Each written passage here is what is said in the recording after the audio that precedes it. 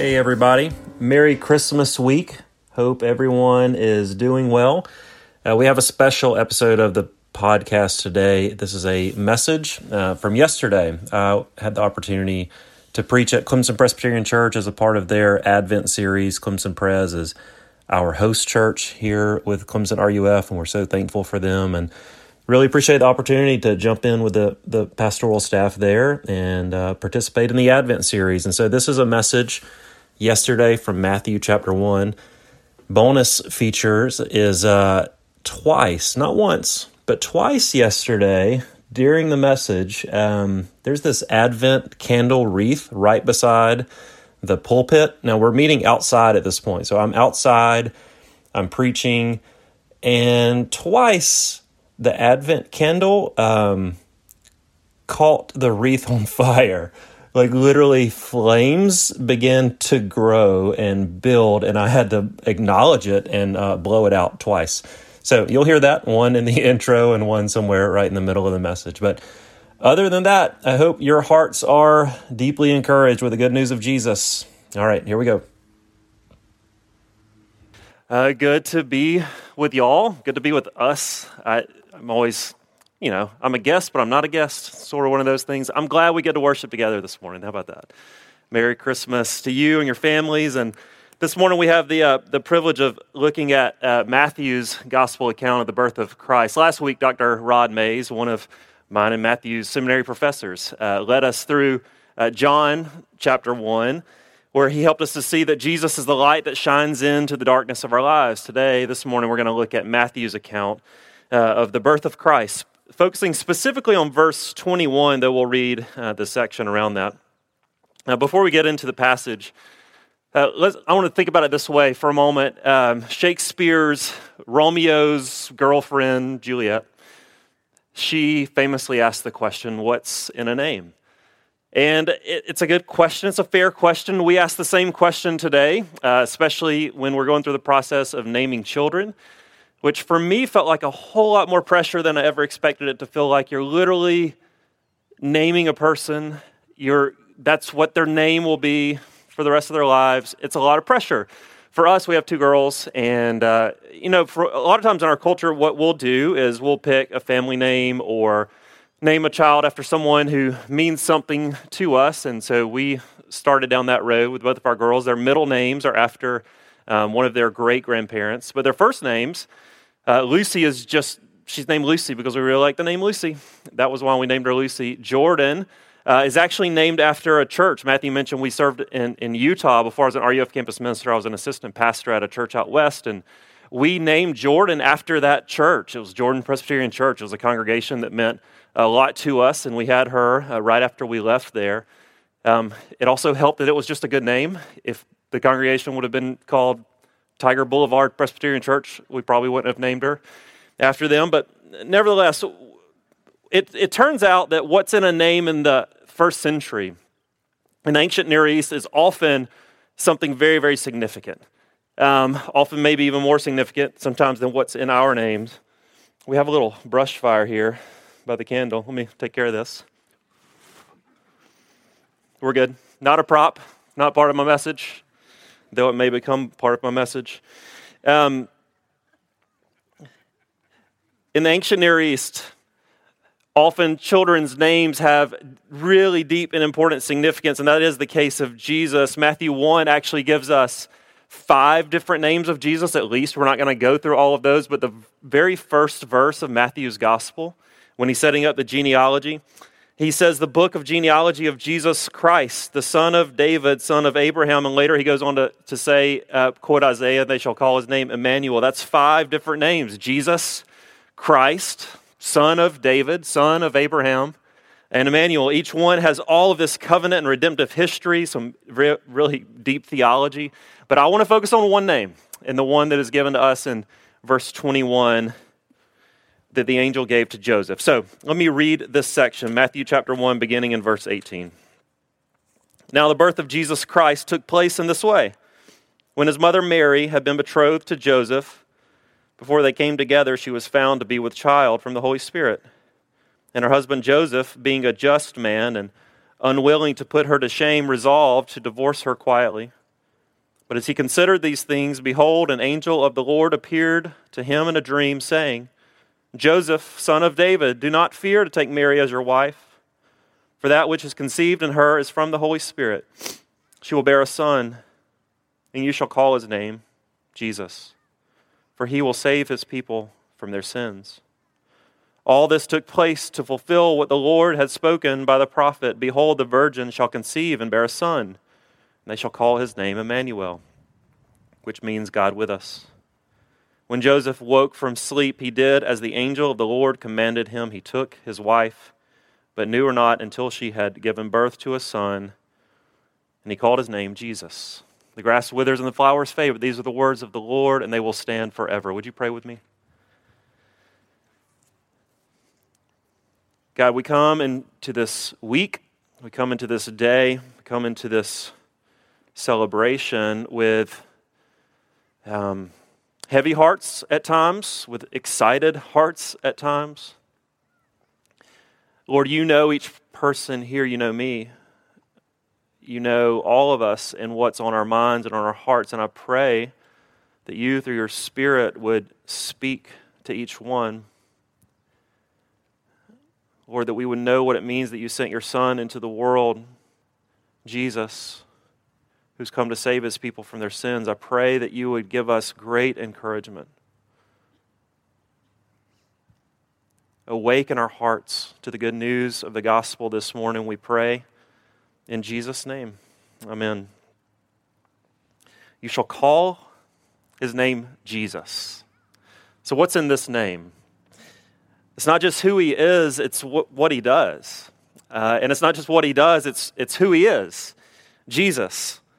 We look back to passages like this one through the lens of the New Testament, which we should, but we need to remember the context in which these words were given in redemptive history.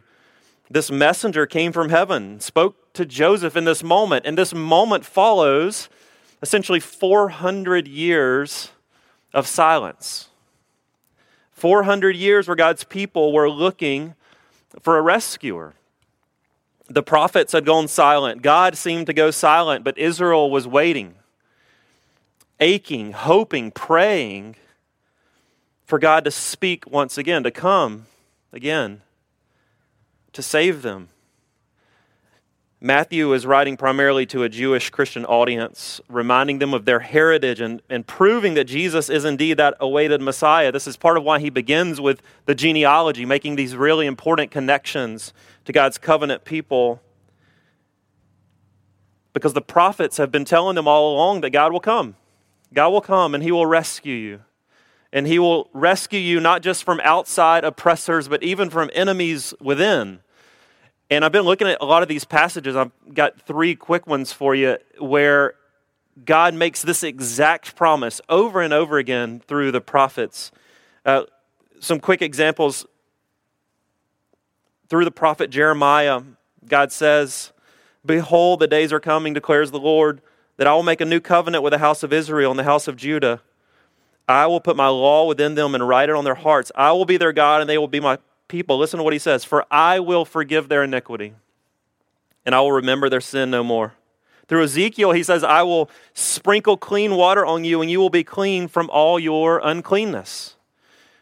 And then in Daniel, through Daniel, God says, "I will put an end to your sin. I will bring in everlasting righteousness and atone for iniquity." There are so many other passages just like these, but you hear the theme over and over again through God's prophets. I will come, and I will save you, my people, from your sins. Let me give you one more example. This is from maybe my favorite chapter of the Old Testament, Zechariah chapter 3, where there's this courtroom scene, and Zechariah the prophet is sort of a witness to this vision, and God promises to remove these garments of filth and unrighteousness from God's people and to provide them with these new righteous robes. And he says to Joshua, the high priest, who's there standing as a representative of God's people in this moment. He's the high priest. His name is Joshua. Joshua's name means Yahweh saves.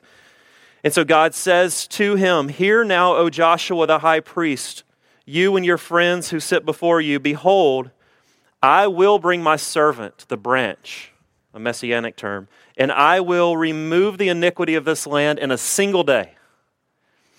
Do you hear it again? I will come. I will remove the sin of this land in a single day. God's people were waiting for that, longing for a rescuer, a savior, a redeemer. They were looking for God to come and save his people from their sins. Dr. Kurt Thompson has quickly become one of my favorite authors and people to listen to. He's this brilliant psychologist who specializes in interpersonal neurobiology. I can barely say those words, and that's what he does. He's a believer in that field. He's brilliant.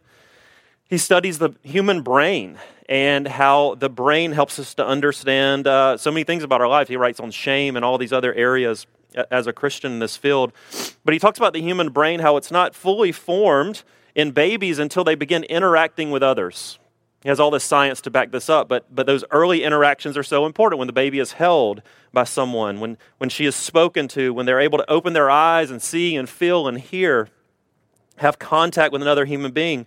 It's a great example, even a biological example of what we all know is true, that we long for connection.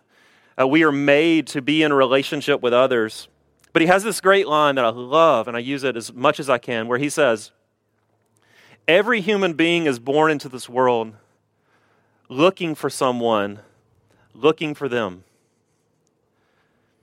Every human being is born into this world looking for someone, looking for them. This is true for babies. And can I suggest we never grow out of that? We are always looking for someone, looking for us. We long for connection. We long for someone to know us. We want to be known. We want to be loved. We want to be found. This is Israel.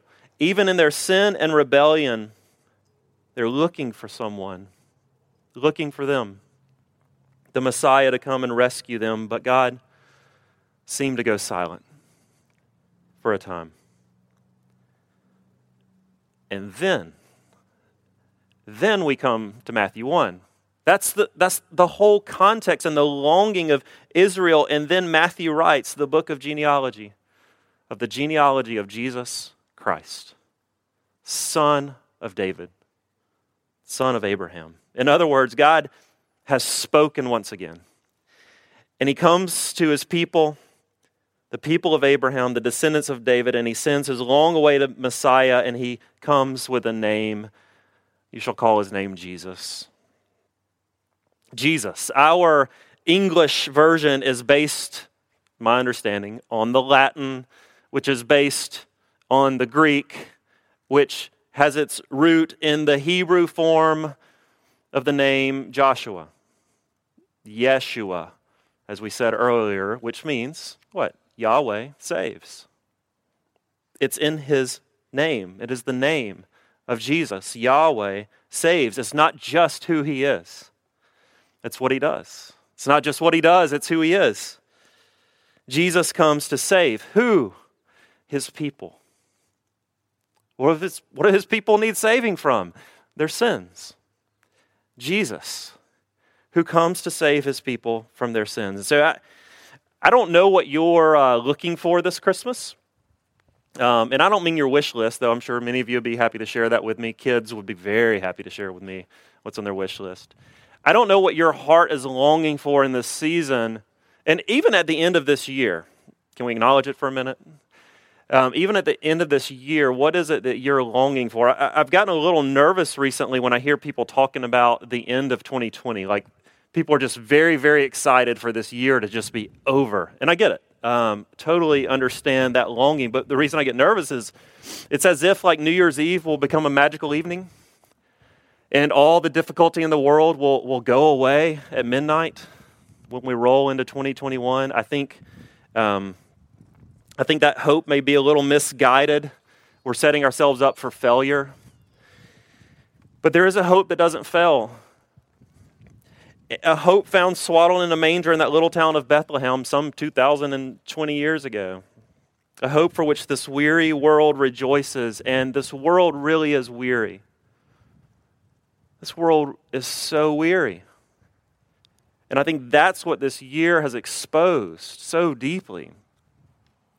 weary from disease and death, weary from unrest and many injustices, weary from political division and weary from wars, weary from strained relationships and addictions and isolation and loneliness and depression and so much more. This world is so weary.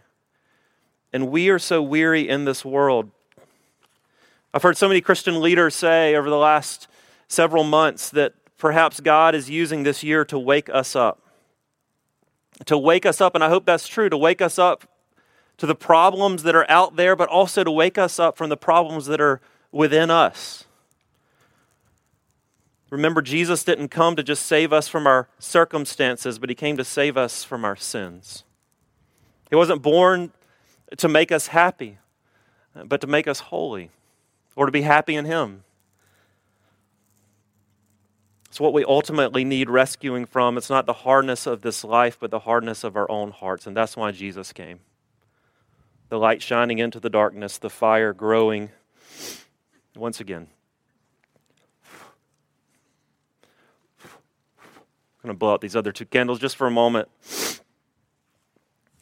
I read recently that Dietrich Bonhoeffer, the German theologian and pastor and dissident of the Nazis, after he had been arrested for plotting to kill Hitler and he'd been sentenced to death, did you know he spent his final Christmas in a prison outside of Berlin? And he said that being in prison was the perfect place to celebrate Christmas because your cell is locked and you're stuck and you can't open it. You have to be let out from the outside. Someone has to come and open the cell from the outside in to set you free. And that's exactly the story of Christmas. And this is the good news for those of us who know we need a rescuer. If you feel stuck in your sin, if you feel overwhelmed with a sense of shame, if you are filled with doubt and fear and you're exhausted from trying to fix it, trying to save yourself and save everyone around you, if you live in that tension, which I think we all do, what Thompson was getting at earlier, that you do want to be known and found, but at the same time you're so scared to be known and to be found.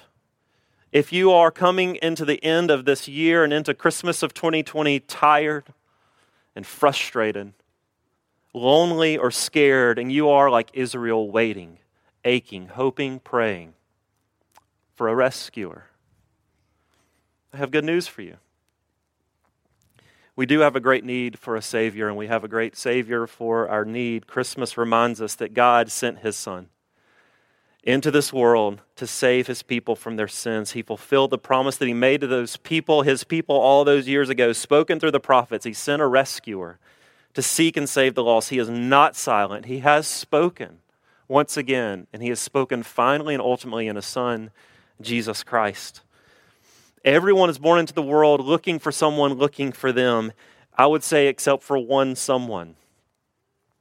Jesus is the only person not born into this world looking for someone, looking for Him. In fact, He was born into this world looking for someones who are not looking for Him, who are running from Him, and He runs after us. Even when we weren't looking for Him, He is looking for us. He is the rescuer who comes in from the outside to open the cell and to set us free. He was born to set thy people free, as we sang just a few minutes ago. And so what does it mean that Jesus saves His people from their sins? Very quickly, theologians have given us a great little alliterated list, and I, as a Presbyterian minister, love a good alliterated list, where they say that what Jesus sets us free in our sins from is the penalty of sin, the power of sin, and the very presence of sin. He sets us free from the penalty of sin. In other words, Jesus takes on the penalty for our sins, each one of them when He takes on the cross. He stands as our representative in the great courtroom of God. He is our Joshua, there to represent us as His people.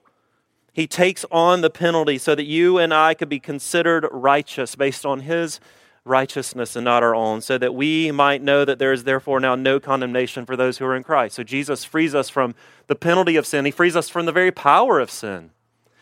I think this is one that we don't believe very often in our lives, but we really can fight against sin. We can fight and we can battle. We can name sin in our lives. We can confess it to God and to others. And we can go to battle. Sin no longer has the final word. Jesus has the final word. He has set us free from the power of sin. The Holy Spirit lives within us, the one of comfort and power, who allows us to do battle. And finally, he sets us free from the very presence of sin. What does that mean? Well, it means this, that we celebrate Advent, Jesus' first coming, because we know there is another Advent to celebrate. He has come, and he will come again, to take all of those who put their faith in him home. Home. Home. This isn't it, but there is a home coming for all of God's people. He is with us now, our Emmanuel, so that we will be with him forever in his home, the place where there is no more disease, no more death, no more division, no more sickness, sorrow, or sadness of any kind. We long for that home, do we not?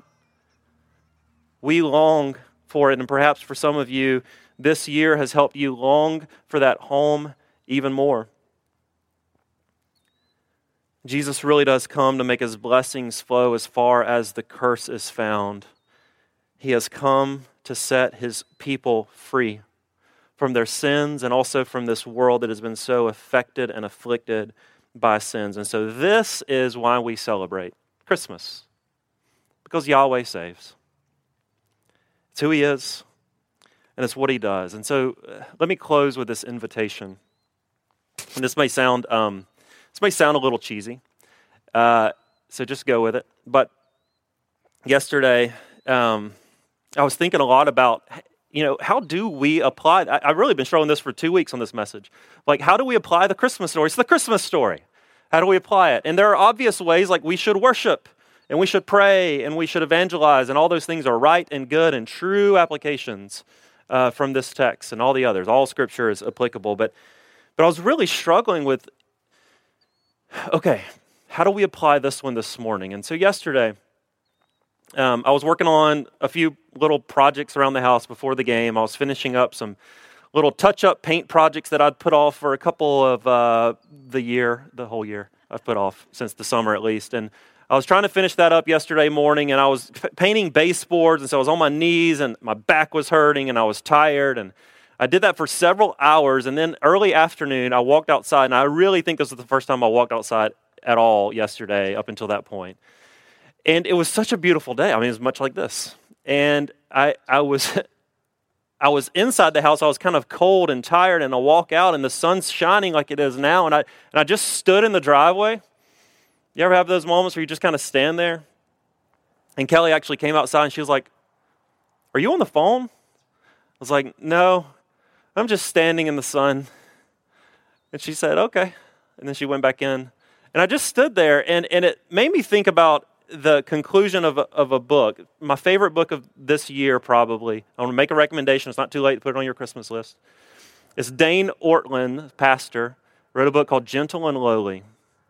And it's an amazing book. The subtitle of the book says, "It's the heart of Christ for sinners and sufferers." It's such an encouraging book. Every chapter is just showing us more and more of the heart of Christ. And so he asks at the end of the book, now this is a spoiler alert. Sorry, I just recommended it. Now I'm going to read you the end. But he asks this question at the very end. He says, so how do we apply all of this? How do we apply what we have learned about the heart of Christ? And he gives this illustration as an answer. He says, imagine an Eskimo wins a vacation to a sunny place. And when he arrives at his hotel room, he doesn't step out onto the balcony and wonder, how do I apply this to my life? Instead, he just enjoys it. He basks in it. So what do we do with a Christmas story? Among other good Christian things we can do, perhaps the best thing we can do this week is to stand in the sun. to stand in the sun and to enjoy him, to bask in him. John chapter 1 says the true light was coming into the world. And to all who received him, who believed in his name, what name? The name of Jesus, Yahweh saves. To all who believed in his name, he gave the right to become children of God. Children. Born into this world, looking for someone, looking for them. And so the light has come, has shined into the darkness and sets us free. So no matter what you're looking for this Christmas, let me invite you to look for Jesus, because he is already looking for you. Would you pray with me? God, thank you that you sent your Son, the light to shine into the darkness, born to set thy people free. We need to be set free. Thank you for saving us, Jesus, from the penalty of our sin, from the power of our sin we can even fight now. And one day, when you make all things right, you set us free from the very presence of our sin, and in that we rejoice. So I pray this week for me and for all of us that we would bask in the sun. Our hearts would be so encouraged by the good news of Jesus for sinners like us. We pray it in your name, for your glory, Jesus. Amen.